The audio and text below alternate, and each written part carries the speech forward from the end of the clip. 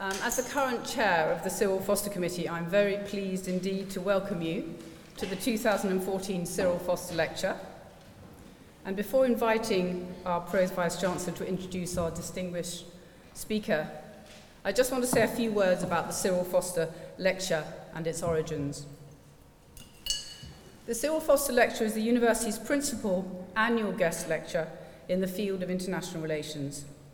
It was established in 1958, when Oxford University accepted a bequest from the estate of a Mr. Cyril A. Foster. Mr. Foster's wishes in respect of the bequest were quite specific, yet also open to a range of interpretations.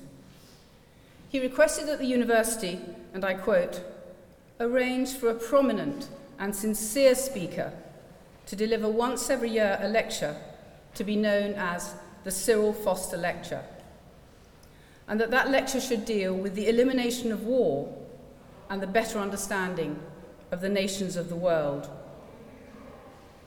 Over the years, the lecture has attracted a long and very distinguished group of speakers, including senior academics and policymakers from all around the world, all of whom have addressed these two core concerns from a variety of different perspectives, including combating poverty, promoting economic development, preventing war, building peace and security, and strengthening international organizations. And I'm sure you'll all agree that our speaker tonight, who is an expert in the field of European integration, falls firmly into this plural tradition. And I'm very pleased that the Pro Vice-Chancellor, Professor Francis Lannan, is here to introduce you to him. Thank you.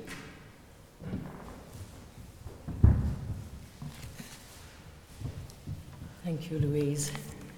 Good evening, everyone. It's a particular pleasure to welcome back to Oxford Professor Loukas Tsoukalis. Professor Tsoukalis took his doctorate here and then held research and teaching posts at St. Anthony's College and before that at St. Catherine's College. And then he went off to other fields and a variety of other responsibilities. Professor Tsoukalis is currently Professor of European Integration at the University of Athens, President of the Hellenic Foundation for European and Foreign Policy, a visiting professor at King's College London and the College of Europe in Bruges. He has published extensively and authoritatively on many aspects of really important questions concerning Europe, the future of Europe, the present crises and difficulties of Europe also. And of his long list of publications, I really want to mention the most recent book that came out just a few months ago, and it is called The Unhappy State of the Union. Europe Needs a New Grand Bargain. It's a sign of the distinction of our speaker this evening that this book, which was originally released in English, has already been translated into several other European languages. We're so fortunate this evening to have Professor Tsoukalis with us to address so appropriately something in which he is an absolute expert and authority, and it's a question that matters to all of us with some urgency. The topic is, has European integration reached the end of the road? Professor Tsoukalis.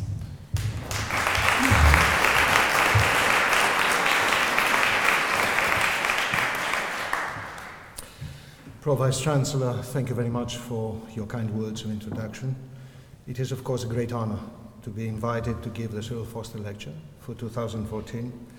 And I should like to thank the managers of the Cyril Foster Fund, Louis Fawcett in particular as chair of the committee, for the invitation.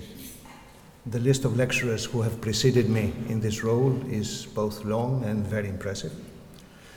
In my young and not so young days in Oxford, I attended several of these lectures, and I learned a great deal. But it never crossed my mind that one day I might be asked to rise to the challenge. The legacy is indeed awesome. A Greek coming to Britain to talk about Europe. Is it any better than having Greeks bearing gifts? You may wonder. After all, Greece was the black sheep when the big crisis of recent years broke out, and she remains today the weakest link of the Euro chain, while Britain appears to be the country least interested in European integration, judging from public opinion surveys. But of course, Oxford is special and never comfortable with stereotypes. Has European integration reached the end of the road? And if so, does it matter? Where do we go from here, if anywhere? This is the subject of my lecture this evening, and I propose to start with a brief history.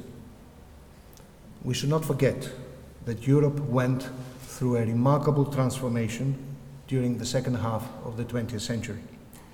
Peace within and beyond national borders, the spreading and strengthening of democracy, ever-growing prosperity, and the closer unity of a still highly diverse continent were the main components of this transformation. From the dark continent, in the words of the historian Mark Mazawa, Europe turned into a model, or models, that many people in other parts of the world wanted to imitate. A social model, a model of open borders and shared sovereignty, even a model of civilian power in world politics, although the latter has never been terribly convincing. European integration was part and parcel of this transformation. It established common institutions and rules, helped to reconcile old foes, created multiple networks of interdependence, provided an anchor and a strong reference point for new democracies, as well as a vehicle for modernization. Last but not least, it helped to create a large internal market, a single market, if you prefer, still the biggest in the world. And for many years, growth was coupled with economic convergence between countries and the reduction of inequalities within countries. The European success story, as long as it lasted, was inclusive, and that was a key element in the creation of broad political consensus on which European integration rested for many years. It did not necessarily create Europeans out of proud citizens of nation states, but it did help to create a large majority of pro-Europeans who were happy with an integration project widely seen as delivering the goods. According to the jargon, it was output legitimacy that European institutions had to rely upon, since loyalties remained mostly national and local. In the beginning, as we all know, European integration was about mainly peace and reconciliation. A French initiative to deal with the German problem in the aftermath of the Second World War, employing economic means to achieve political objectives, and with little popular enthusiasm to start with. An elitist conspiracy, you might call it, but with good intentions and pretty remarkable results, after all. Is there better proof of success for the European integration project over the long period than its continuous expansion in terms of membership and functions, from 6 to 28 members, and from coal and steel to just about everything, albeit with varying degrees and kinds of integration from one policy area to the other.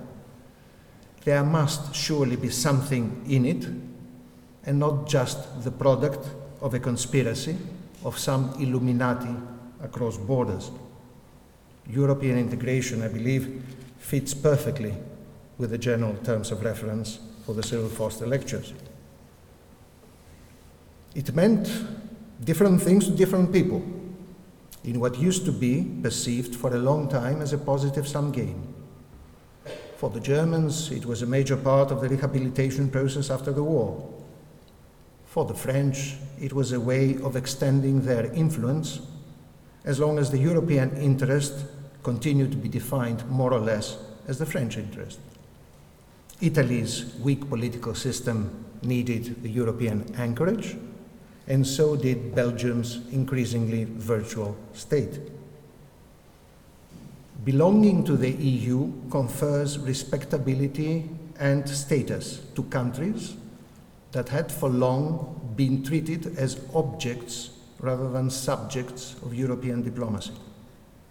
Membership has also helped to consolidate democracy in countries with a turbulent and unhappy political past, and helped them to open up to the rest of the world.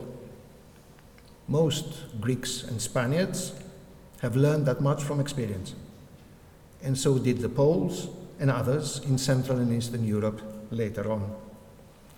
People in those countries have also greatly appreciated the inflow of large amounts of funds for development purposes without always making the best use of them. It has been different all along with Britain, where the European story has been less convincing and local interest in listening seems to have faded further over the years.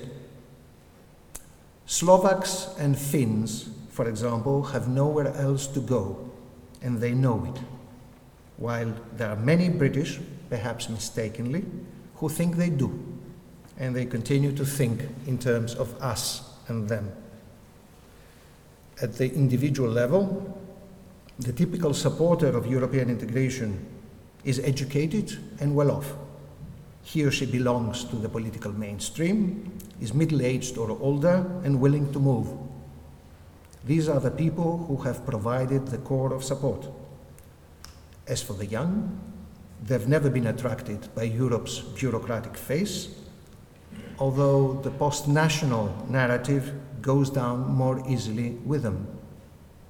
They also tend to take the achievements of integration for granted, simply because they've never known anything else. With time, it got more complicated. The European project became much bigger, more intrusive, and less inclusive internally, while external competition intensified in a rapidly globalizing world. Not surprisingly, it also became less consensual, but the process of widening and deepening of integration did not slow down. The new century found Europe preparing for a next big transformation, and it was meant to be much bigger than anything before, including a European constitution, a Big Bang enlargement, the creation of a common currency, not to mention a common foreign policy. Political will was meant to massively transform the political and economic order on the European continent. Yet, when it came to the test, the will was found wanting and the preparations poor. We also discovered awkward trade-offs in the process that we were not really ready to handle. Let me go through some of the lessons we learned in the first decade of the 21st century. Difficult lessons had to be learned the hard way, and for many of Europe's political leaders, they took a long time to sink in.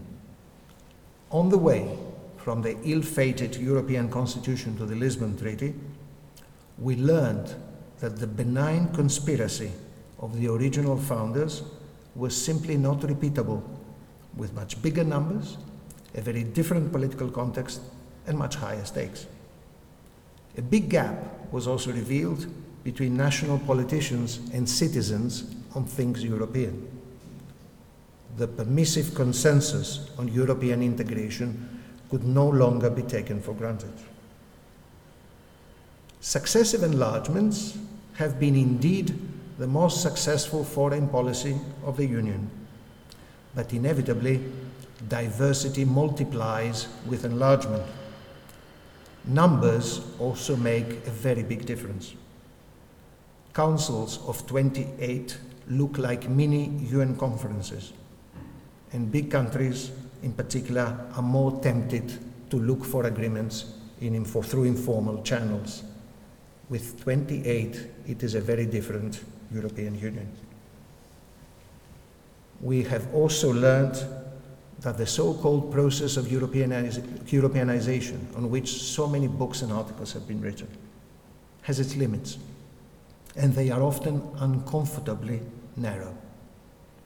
The Union surely makes a difference for its new members, but it is not and cannot be the modern incarnation of Saint Panteleimon, or Saint Pantaleon in the Western vernacular, the all-merciful healer of all kinds of disease and institutional failure, I would add.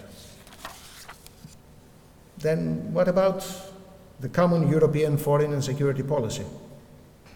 Well, what about it? It is the peaceful revolution that never happened. In a world in which the tectonic plates of geopolitics are moving fast, and the center of gravity is shifting from the west to the east, size continues to matter a great deal in international relations. And individual European countries, including the big ones, no longer count for very much.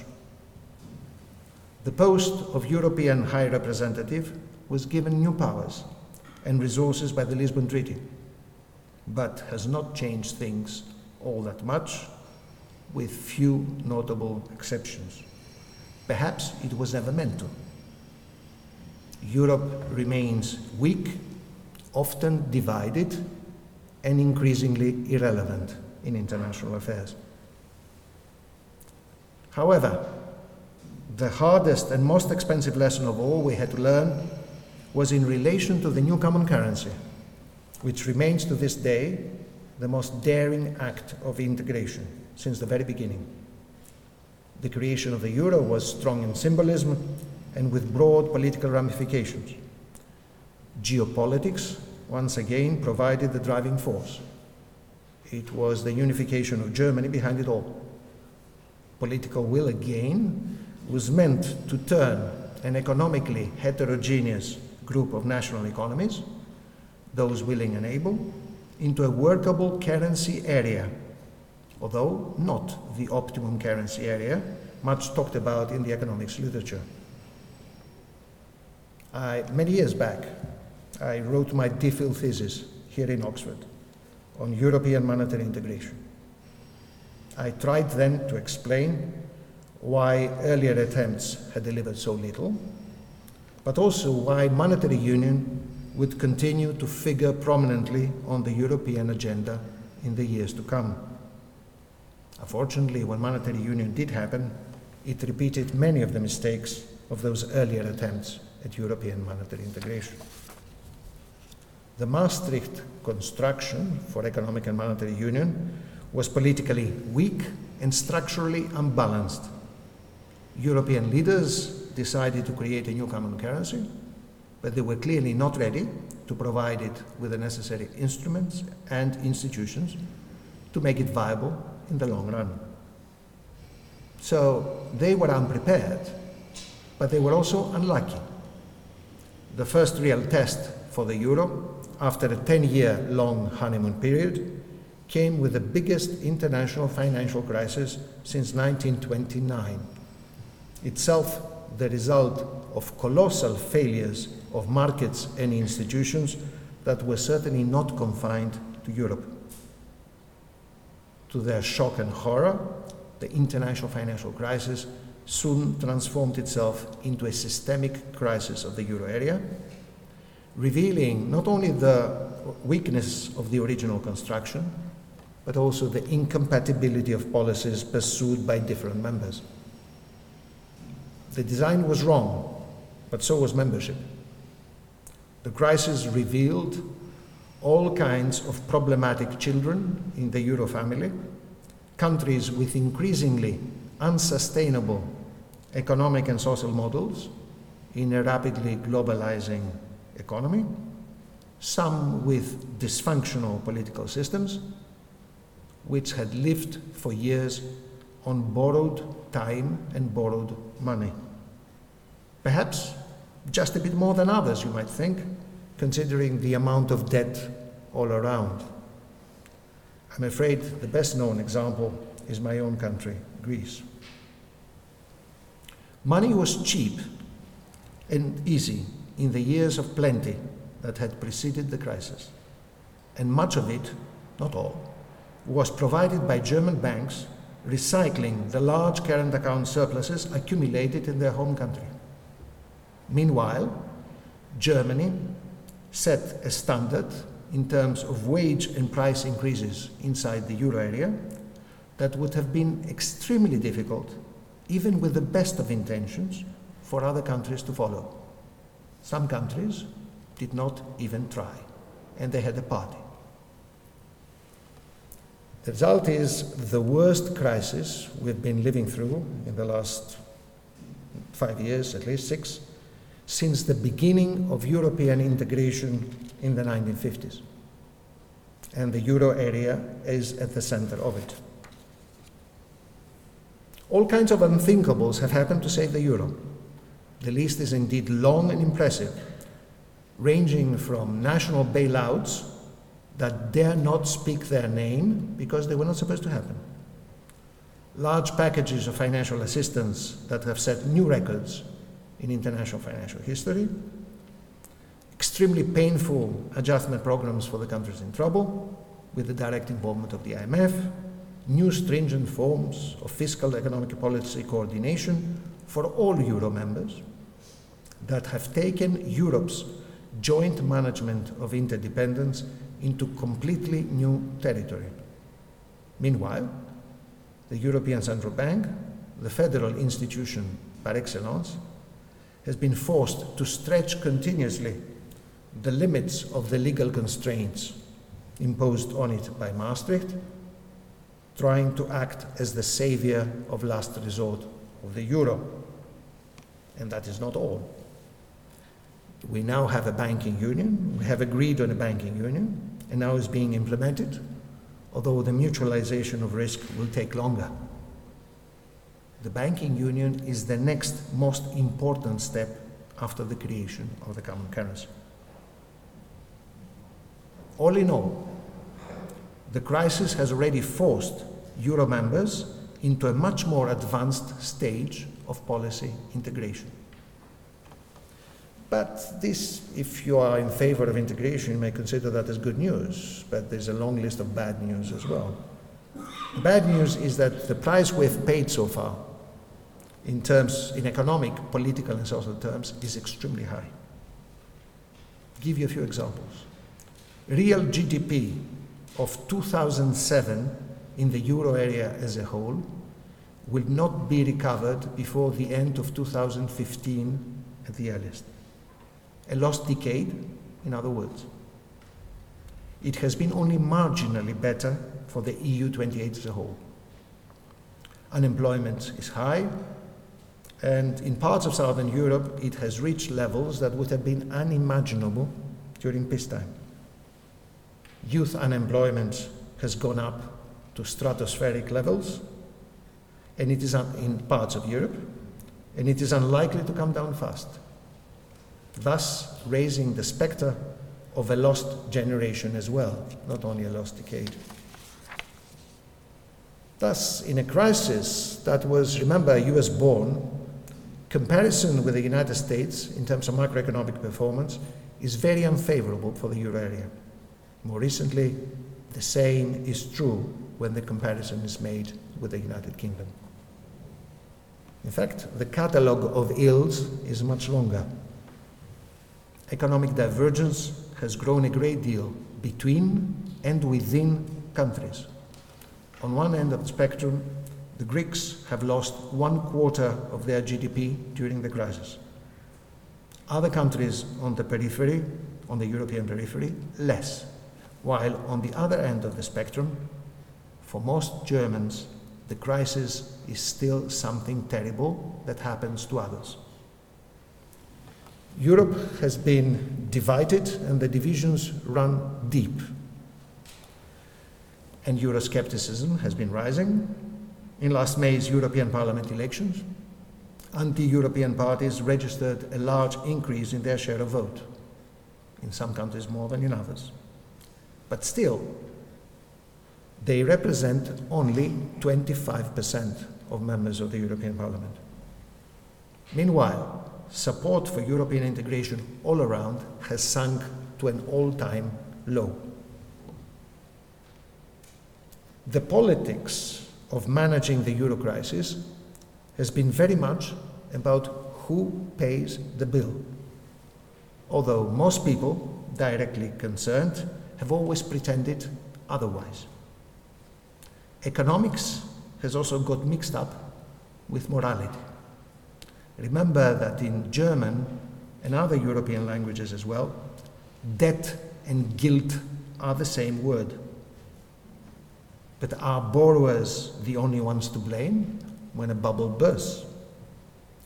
During this long crisis, trust has been low, the economics flawed, and the politics toxic. Not surprisingly, national stereotypes have returned with a vengeance. The crisis has also shifted the balance of power inside the euro area and the Union as a whole. Germany has emerged out of this crisis as the indispensable country and the lender of last resort, and Chancellor Merkel as the undisputable leader of Europe in crisis. Thus, much of the politics of managing the crisis has been played out in Berlin, often more so than in Brussels. Of course, it was never meant to be like this. President Mitterrand, I remind you, had insisted on monetary union precisely in order to prevent a strong, reunited Germany from dominating the European scene.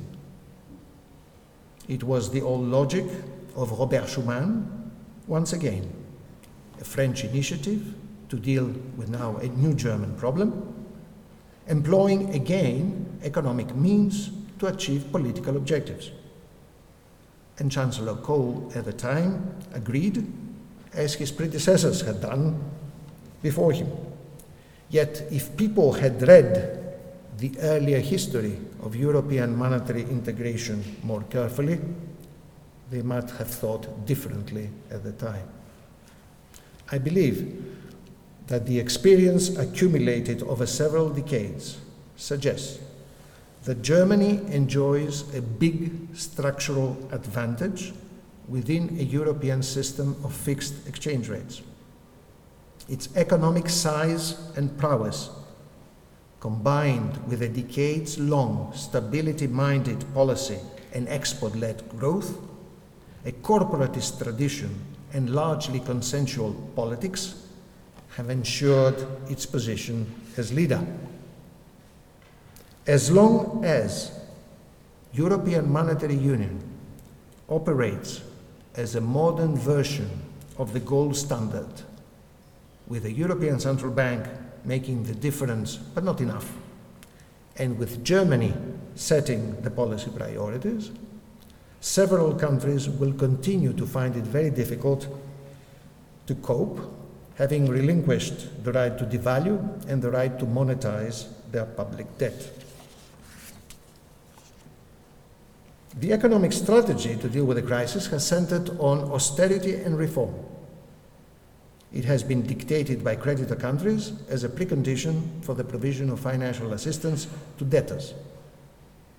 But the trouble is that when fiscal contraction happens simultaneously in several countries, while the private sector is also trying to deleverage after the bursting of a big bubble, you are likely to end up with a vicious circle of austerity and recession. And if that happens, private and public debt becomes increasingly unsustainable. This is precisely what happened, although in different degrees from country to country. Meanwhile, the loosening of monetary policy has always been late and not enough. A word perhaps also about structural reform, which is the other pillar of the economic strategy. Structural reform takes time to deliver while the political costs are immediate. But structural reform is also like a big basket with many different things in it, catering for different tastes. Some reforms, notably in the labor market, imply difficult trade-offs and have broad distributional consequences. For example, as a result of the labor reforms introduced by Chancellor Schröder in Germany, the country has become more competitive, but also internally more unequal. The trade-off between competitiveness and social cohesion is not an easy one to handle politically. Liberalization on its own is not always the answer to everything. At least, let us not pretend that all reform is for the best in the best of all possible worlds. It is also politically much more difficult when at the same time you put your foot on the fiscal brakes. Let us then try to answer the question, who paid the bill? The burden of adjustment after the crisis struck has fallen mostly, almost entirely, on the deficit countries, with the weaker and more vulnerable members of society being most affected. Perhaps rightly so, some people may think, since those countries had tried to live beyond their means for long, and they would have a point. But now those countries have been punished very hard. They also had to borrow large sums of money, and the debt accumulated will hang over the younger generations for years to come. On the other hand, taxpayers in the surplus countries have undertaken significant credit risks by lending to partner countries in trouble, and they are not at all sure they will get all their money back. In between stand private creditors, banks in particular. With some exceptions, they have been protected with money and guarantees from national taxpayers and European institutions. It may therefore not be so surprising that many people are manifestly unhappy about the way pain has been distributed within countries, and which hardly corresponds to the way gain had been distributed before the crisis struck. I think with the benefit of hindsight, we need to recognize that the euro was a terrible mistake, at least the way it was done. When the crisis struck, Europe's political leaders showed a strong instinct of survival, but also little sense of strategic vision. The state we're in today in the euro area reminds me of the old joke about the man who gets lost in the Irish countryside and asks a local for the way to Tipperary. And the local answers back, "If I were you, I wouldn't start from here." And this is precisely how it feels in the euro area today. The options are limited and none is easy. Proponents of the existing economic strategy have pinned their hopes on growth that will bring our economies out of a long recession. Instead, after a lost decade already, the euro area is now courting with deflation, and growth remains very slow and uneven at best. The large numbers of unemployed are not expected to find jobs anytime soon. Public debt is now much higher as a percentage of GDP than it was in the beginning of the crisis. Private debt also remains very high, and many banks are still trying to deleverage. No surprise again that there is a great deal of public discontent, especially in the worst affected countries. Much of it is channeled through anti-systemic parties. Syriza in Greece, Podemos in Spain, and Sinn Féin in the Republic of Ireland. They are all leading in public opinion polls in their respective countries. On Europe's periphery, protest takes mostly a left-wing form, with a populist background, for sure. Cinque Stelle in Italy is arguably a category on its own. Anti-systemic parties have been gaining strength, as we all know, in other European countries as well. The center is being squeezed, and the extremes grow bigger everywhere. In France and the UK, respectively in and out of the euro area, most of this anti-systemic vote seems to be driven mainly by popular concerns about immigration and the loss of sovereignty. Hence, it is more nationalist and right-wing. I believe that the crisis extends much beyond the euro area and also goes much deeper. There's growing disconnect between economics and politics.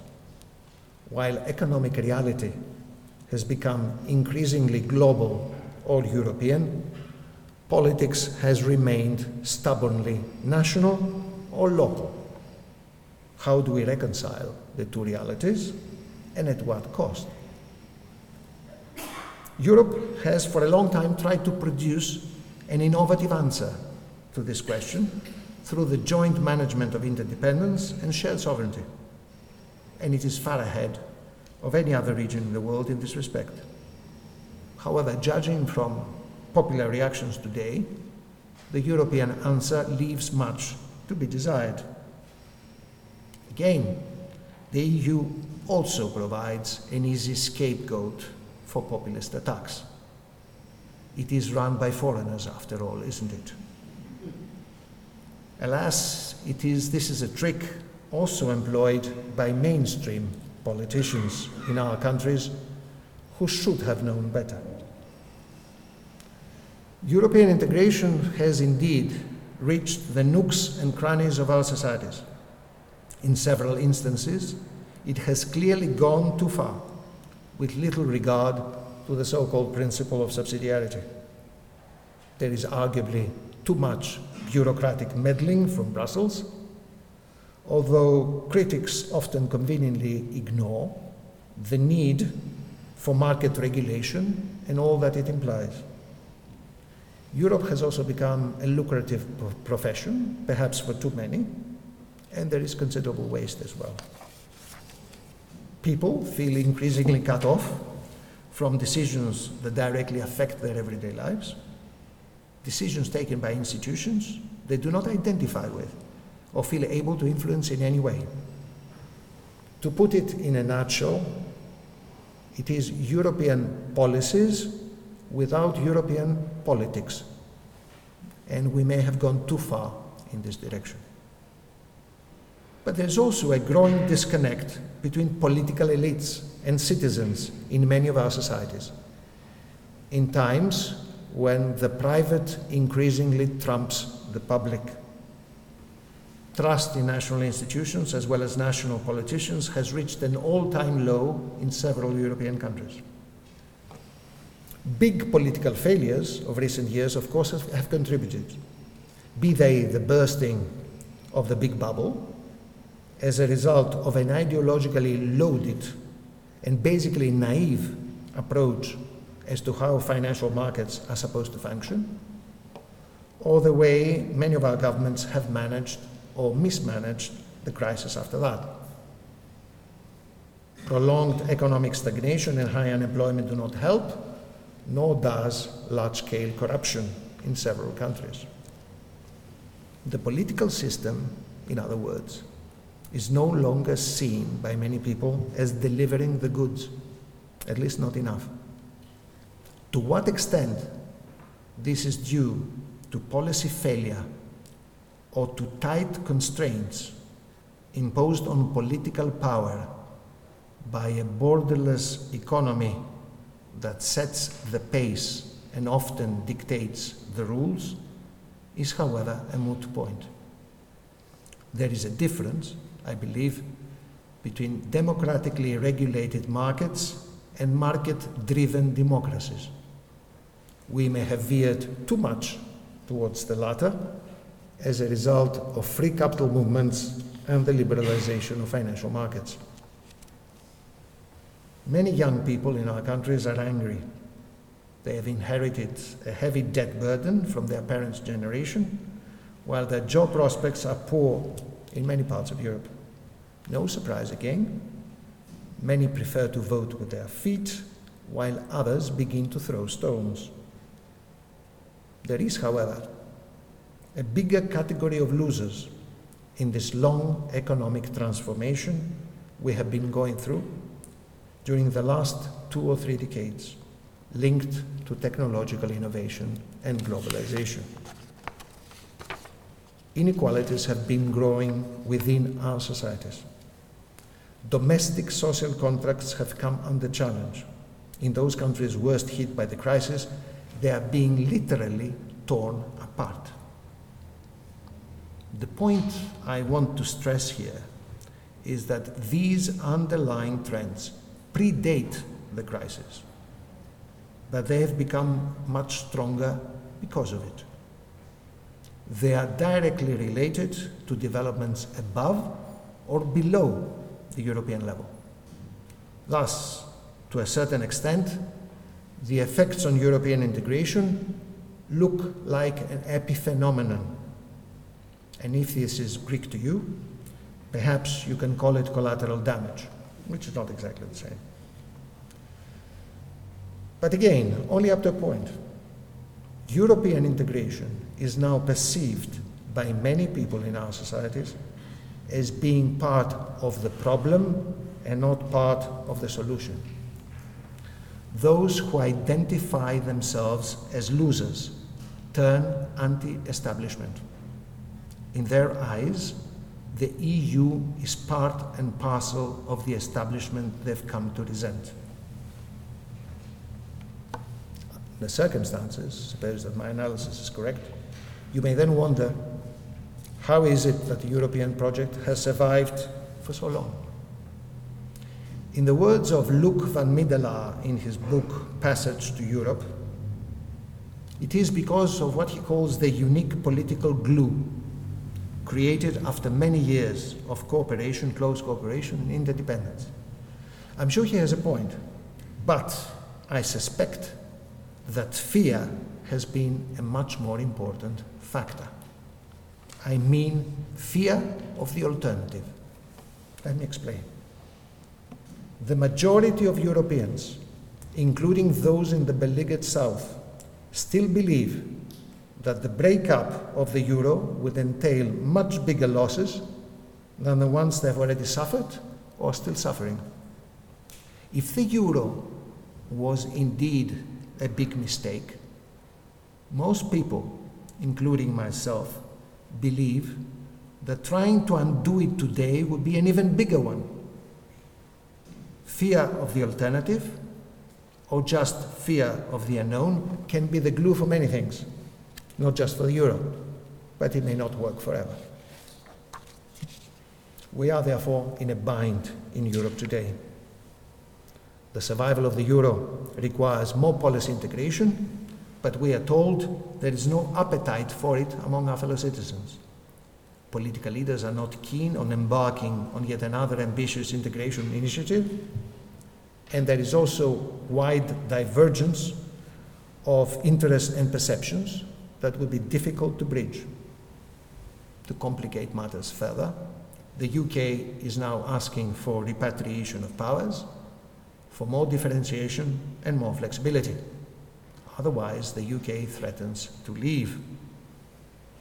The external environment is hardly more favorable. The transition from a unipolar to a multipolar world is proving to be much less smooth than we had hoped or wished. The risk of a new Cold War with Russia is on the cards, and I believe we are far from being entirely blameless for what is happening, while our immediate neighbourhood has turned much more unstable and hence a source of serious tension and problems. Brussels, Europe, remains painfully short of strategic thinking, and the rest of the world becomes more aware of our collective limitations and acts accordingly. Is it really the end of the road? Let me come back to the original question I asked in the beginning of the lecture. Some people already talk about disintegration, and they are not all among the usual suspects. For example, Jan Zilonga, professor here at the university, thinks that the EU is doomed. At best, it may survive in modest form, he argues. But he does not seem to be much concerned about this prospect, because he envisions a Europe of numerous complex networks and circles, a neo-medieval Europe, as he calls it. The problem I have with this concept is that today's world is anything but neo-medieval. Global power politics played by continental powers, and global markets that bear little resemblance to those perfect competition models taught in our economics textbooks. In today's world, you need institutions and organized political power to be able to deal with this kind of reality. Let me now come to the last part of my lecture. In an essay I wrote, that the Pro-Vice-Chancellor had the kindness to refer to, an essay I wrote a few months ago, I tried to sketch out a new European grand bargain that could help to break the existing deadlock and turn European integration once again into a positive-sum game. I shall spare you here the details. I would like, however, to present briefly its main working hypothesis. Number one, when I hear there is no appetite for further integration, my immediate response is that my appetite always depends on what is on the menu, unless I'm starving. The choice between more or less Europe is often terribly misleading. The more relevant question should be about what kind of Europe. But I recognize that we have not yet developed the right political mechanisms to give answers to such a question. The European project is caught in the midst of a much bigger crisis. There are legitimate causes for public discontent. And I believe that instead of trying to lump together all kinds of protest as populist, as just dismiss them, we should perhaps begin to try and deal with the causes directly. But let us also not pretend that the problem lies only with Europe, or that purely national solutions can be effective. Number two, given the heterogeneous nature of EU 28, and perhaps even more members tomorrow, there is simply no one-size-fits-all model of integration. We shall therefore need more differentiation and flexibility to cater for different needs and tastes, even controlled closure when necessary. You may call it multiple speeds, multi-tier, variable geometry, or anything else you like. As a legal instrument, the so-called Fiscal Compact Treaty that came into force in 2013 could serve in the future as a useful precedent. This means no vetoes, while each country decides whether it joins or not a new initiative or a new treaty, but having not the right to stop others from doing so. This should not, however, imply that Europe is just like a restaurant where each customer chooses from a long list à la carte. I strongly believe that we should do everything possible to keep the UK under the common European Union roof, even if it is mutually agreed that the UK stays out of some of the common activities. I believe it is important for Europe and it is important for the UK. Having lived many years in this country, and I've always had great respect and admiration for it, I shall venture an opinion on a sensitive domestic issue. The way things have gone, I think that the holding of a referendum on UK membership may indeed be desirable, irrespective of who wins the next election. Otherwise, the issue of membership will continue poisoning domestic policies in the UK, while also tying Britain's hands in relation to its European partners.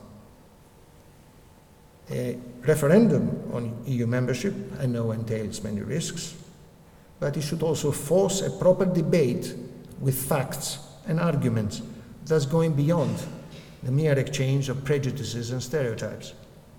It may also help to bring out, if I may say so, of the closet, all those who believe that the UK is an essential part of Europe and has a vital interest in the European project, without necessarily sharing the vision of the Illuminati.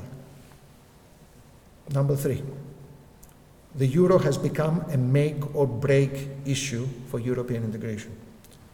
Returning to national currencies would certainly not be a smooth operation. We know that adjustment would be painful for all countries in terms of both output and trade. It would be accompanied by bank failures, a large number of litigations across borders, and the recrimination that is bound to follow. Not to mention the possibility of one or more sovereign defaults. Would the financial system be able to withstand such a shock? What would happen to the European single market? And would democratic institutions in the weaker countries be able to survive yet another fall in standards of living and the vicious circle of devaluation and inflation that would follow? Sure, we enter the territory of unknown unknowns. Yet, what we should know is that if and when we decide to undo multiple ties of close interdependence across national borders, we will be taking a huge gamble and stand to lose a great deal, especially when populism and nationalism are on the rise all over the place. Number 4, don't worry, I come to the end. Europe needs growth and jobs. If they do not come soon, the political and social tensions will become increasingly unmanageable, especially in the more vulnerable countries. Critics of the prevailing orthodoxy, to be found more in debtor countries and also on the left of center of the political spectrum, believe we need a different policy mix in Europe today in order to boost demand, especially through public investment, and thus create the conditions for growth and moderate inflation. We also need, they say, a more symmetrical adjustment between deficit and surplus countries and a bolder approach towards debt. Until we manage to restore some balance between the two sides of the political and intellectual divide in Europe today, trying to combine national reforms with a better mix of fiscal and monetary policy, European economies are likely to continue to languish and the politics will certainly not improve. As we are today, the rules of Euro governance are in collision course with economic and political reality. But what if Europe has entered a period of slow growth, a new mediocre era that Christine Lagarde, managing director of the IMF, has warned us about? I fear I have no answer for that, but I would be really worried if it were to be the case. Number 5, that's the last. As it stands today, Euro governance is neither effective nor legitimate. It is also a system operating on the borders of legality as set out by the existing treaties. Euro governance will therefore need more effective policy instruments, stronger economic institutions, and an executive with well-defined competencies, but democratically accountable and able to act with discretionary power. Of course, all this is not for tomorrow. Now, listening to me, I'm sure that some of you now think that I'm daydreaming. These things lie beyond the realm of the politically feasible, you will say. And you could be right, judging from the mood prevailing today in many of our European capitals. a state of denial for some, frustration or impotence for others. The odds are against a new grand bargain for Europe. I agree. But the cost of failure may also be very high. Have we thought about it? Several years back, I wrote about European integration being like a car moving uphill. The French used to provide the driver, the Commission the map, the Germans paid for the petrol, and the British oiled the brakes. In bad times, it looked like a car without a driver, the map being replaced by GPS that went on and off. The Poles at the time insisted on taking an insurance policy with God. Nobody wanted to pay for the petrol, some clearly cheated, and those inside disagreed loudly on how many more could fit into the car. The road has become much rougher and dangerous in recent years. But many people believe that we now have a driver, and she's German, although there are doubts about whether she or anybody else has a good sense of direction or the skills required for driving in such adverse conditions. Some also wonder whether the vehicle is indeed fit for purpose, while the British may seem to be getting ready to jump out. Leadership has been thrust upon Germany more by default than by design. Germany is economically bigger and stronger than its partners, and it is also more successful than most. Berlin has tried to buy time during the big crisis, while insisting on austerity and reform as the way to cure Europe's ills. Do it like we did, has been the underlying message that Germany sends to its partners in trouble. But Germany also refuses to recognize, among other things, that it would be impossible for all European countries to run large current account surpluses simultaneously, like Germany has done for years and still does. Unless, of course, the United States and China are ready to oblige, and I don't think this is very likely. Germany seems not willing to budge because of a different view of how the economy works, because it thinks or hopes that there is no imminent danger of a breakup, or simply because of lack of trust that Germany's partners would be willing or able to deliver their side of the bargain. I believe there is indeed a bargain that needs to be struck, today rather than tomorrow, concerning the economic policy mix, and all parties should then commit themselves to delivering their side of it. And there is another bargain that will need to be struck further down the road, concerning the reform of Euro governance and the reform of the European project in general. The initiative for both of those bargains, I believe, can only come from the strong, not from the weak. If and when it does, I'm not sure, a new European bargain will then require a broad coalition of countries and the main political families in Europe, recognizing two things. First, the value of the European project for all of us, and number two, the need to give it new shape and form in a rapidly changing world. Can we do it? The answer is, I don't know. Let me now conclude. It will not be the United States of Europe any time in the foreseeable future. That you know, I'm sure. And it will not be a European superpower throwing its weight around in a multipolar world. Foreign policy will most probably be one of the last things that the nation states of Europe will be willing to throw into the melting pot. What it can be, however, is a Europe with a healthy economy and a common currency that has made some progress, at least, in resolving the contradiction of a currency without a state. A Europe with open borders, democratic institutions, and inclusive societies. A Europe confident in its diversity, and proud not only of its past. This is what European integration, I believe, should be all about.